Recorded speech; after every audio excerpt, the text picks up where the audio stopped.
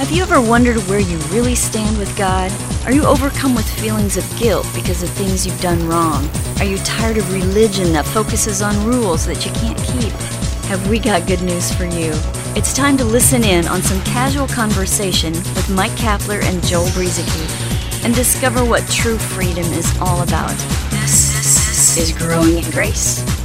Once again, here we are. Yes, the Growing in Grace podcast. GrowingInGrace.org. That's the place you'll find every single one of our past podcasts, and you can also use your favorite podcasting app.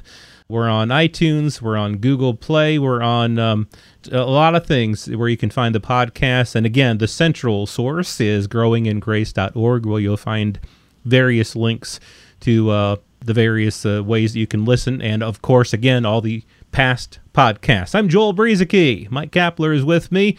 We're talking about God's love, and the reason we have been talking about that is because we've been talking about these a lot of New Covenant, New Testament directives, the various things that you'll find in these New Testament epistles that a lot of people in the church will take as legalistic commandments. At the very least, I have heard a lot of these things taught as principles for Christian living, and there are hundreds, or literally from one website that I found a while back, 1,050 New Covenant commandments that we're supposed to live by. And how does a person even begin to do that? I mean, this website listed all these verses that tell us things that we're supposed to do, all from the New Covenant epistles, and it can be quite burdensome if you really sit down and list them all out and try to do these things. So we're going to continue talking about that in the context of knowing God's love and in the context of what we believe these things are supposed to really be all about. Well, I better let the other guy in here. Yes, Mike Kapler, what's going on? Joel, as we mentioned last week, I mean, imagine if there were. I know they skewed it, and I know they've misunderstood it, but just imagine that there really were. Think about this now. 1,050 commandments for us to live by since Jesus died. How do you know? I'm going to ask the question again. How do you know when you're in a place that is pleasing and acceptable to God? How many do you have to keep? How many can you fail at? How many second chances do you get? I mean, are we just supposed to give it our best shot? That's not what a doer of the law was under the Old Covenant. A doer of the law was somebody who did the law perfectly, who kept all of the commandments perfectly. And the Bible tells us everyone fell short. and that was just, a little over 600 commandments. And there were some doozies in that bunch, too, that you don't hear about in church. So even just start with the top 10. I think you brought this up a couple programs ago. Just take the 10 commandments, and how many are actually doing okay with that one? You feel like you pretty much conquered that mountain? Probably not. You may think you have, but take a closer look at what the law says. So, yeah, how do you know where you stand? And I get it, because I went through this for many years. So I read the New Testament, I read the letters written by the apostles, and even some of the things that Jesus said in this thing that is often referred to as the New Testament. Those first 4 books we call the Gospels, Jesus said some things in there. And I thought that some of what the apostles were saying in their letters were just carryovers from some things Jesus said. In other words, going back to the Old Testament, even from one of the very first chapters, God gave a commandment, and it was bad things happened after giving that commandment. And then we had all those commandments from the law and Moses and the Jews and all of that for centuries. And then Jesus comes along and he refers back to some of that stuff. And now we've got the apostles, and I'm under the assumption, like probably many Christians, now I'm under the assumption the apostles are writing new commandments, new requirements for us to follow, to live by, to conduct ourselves with. Instead of, like what we've been talking about, these new covenant directives are really just exhortations for people to consider having them a part of their life as new believers in Jesus Christ. In other words, because you've already been made new, because you're a new creation, a partaker of the divine nature, because you are now the righteousness of God in Christ, one who is described as holy and perfected and forgiven and clean and washed and sanctified and all of that. You've already been declared that through the finished work of Jesus Christ, not through your work or your effort to try to attain those things. You are declared that. A big part of understanding the new covenant is understanding that identity that we have in Him. As He is, so are we in this world. But without that knowledge of our identity in Christ in this new and better covenant, we carry over a lot of old covenant stuff, a lot of old covenant mentalities, and we start to filter some of the things that the apostles are writing through that legalistic screen. And so we assume that Paul is commanding some things, but again, notice these are exhortations without any kind of, in the old covenant, again, I know we're repeating ourselves here, but do this and you'll be blessed. Don't do it, you'll be cursed. There isn't that kind of thing going on here with these exhortations in the new covenant. Joel, I feel like I've been talking for a while. I feel like I haven't made my point yet, but I want you to talk. You really should. You really should let me talk. That's a commandment right there. I think one example of these new covenant directives that people take as commandments and requirements are, have you heard of the one another's of the New Testament? And the legalistic church that I came out of, this was sometimes taught on in a pretty big way. There are many times where in the New Testament epistles it says one another. Like, for example, we've talked about love one another, pray for each other, confess your sins to each other, do not slander one another, encourage one another, build each other up, make your love increase and overflow for each other, admonish one another, teach one another, bear with each other, do not lie to each other, and so on and so on. And it's not that these things are bad things. All of that stuff is good. It's good to bear with one another. It's good to not lie to each other. It's good to carry each other's burdens. It's good to be kind and compassionate to one another.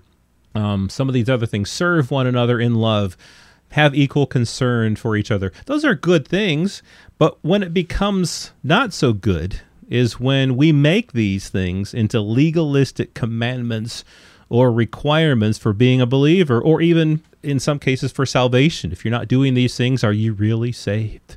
Such a burden is put on people.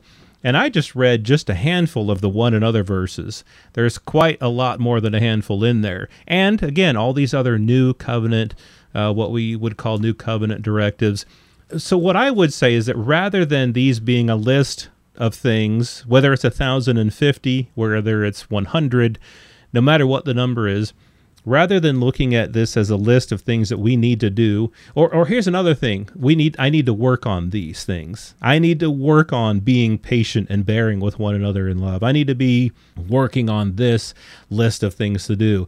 Rather than a list of things to try to do, let's get to know God's love. Let's get to know who we are in Him. And these things are what it looks like as we grow in grace, as we grow in God's love for us. It's not a legalistic list of commandments that we need to live by, either for salvation or to prove that we're a believer, to prove our faith, to prove that we really love. We don't need to prove anything. The requirement for salvation is not a list of works. God so loved the world that He gave His only begotten Son, that whoever believes in Him should not perish but have eternal life. If you want to be saved, you believe in Him. These other things come out of our lives as we look to God and His love for us, as we begin to understand our true identity in Him, that we have been crucified with Christ and raised together with Him into new life. The Spirit indwells us. Christ Himself is our life. We had talked a few weeks ago, we ended one of the podcasts with Galatians 2, and I'll end right here and pass it back to you. Galatians 2, Paul said that through the law I died to the law that I might live to God. So Paul had been under the law as a Jew, and he died to it so that he might live to God. I have been crucified with Christ. It is no longer I who live, but Christ lives in me.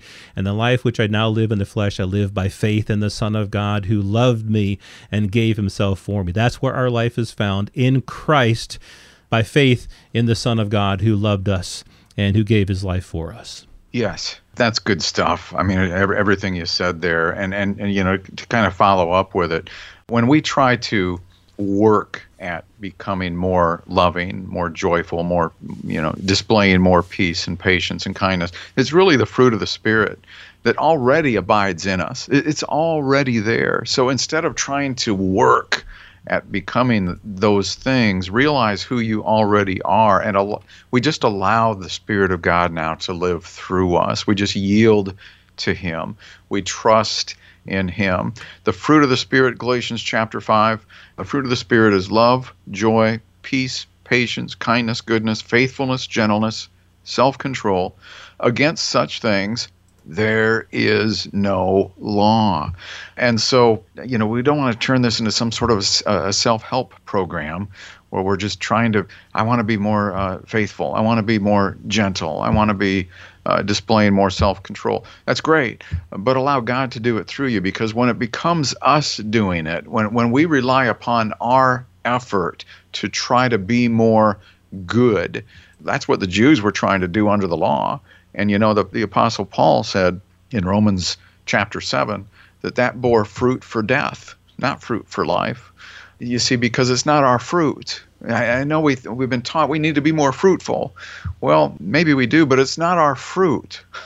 It's the fruit of the Spirit, and it's already a part of who we are in Jesus Christ. It just desires to manifest itself through us, and that will happen as we walk in the Spirit, according to Galatians chapter 5, and there's just no law involved with any of that. So this is exciting stuff here for us, I think, because there's just a lot of people when they pick up the Bible and they see some of the things the apostles wrote, Joel, I think sometimes they just see commandments and requirements instead of realizing that this can now become a part of our lives outwardly, because they've already occurred inwardly as a partaker of the divine nature. And so we can walk in this thing. We can do it because God has allowed us to do it. If we're going to get caught up and tangled up into trying to jump over commandment hurdles, then that is on the opposite end of the spectrum of grace. You see, that's not grace. Here, we're encouraged and exhorted to do certain things by the apostles, in some cases, where they're writing to people, reminding them of this is who you are now in Christ. And yet, we're not being required to do it. There's no commandment attached with a condition to do it, like the Old Testament had been under the Old Covenant law. It's not like that. In this scenario, we're just free to do it, but we're free to do it by grace. And, that will expose a person's motives. If you think you're just doing good things to get some sort of recompense from God, some sort of reward from God, then you're probably doing it for the wrong reasons. Yeah, I think that's true. Like any of these things, if we're trying to do these things to get something from God, we've really missed the point. And that includes things like the red letters, the words that Jesus spoke, the golden rule, things like that. We'll talk about that, continuing on this thought process next week, right here on Growing in Grace at growingingrace.org. This has been Growing in Grace with Mike Kapler and Joel Brizicki, heard online through various internet sources around the world each week. To access hundreds of past programs, visit graceroots.org. Share it with a friend and listen again next week for more Growing in Grace.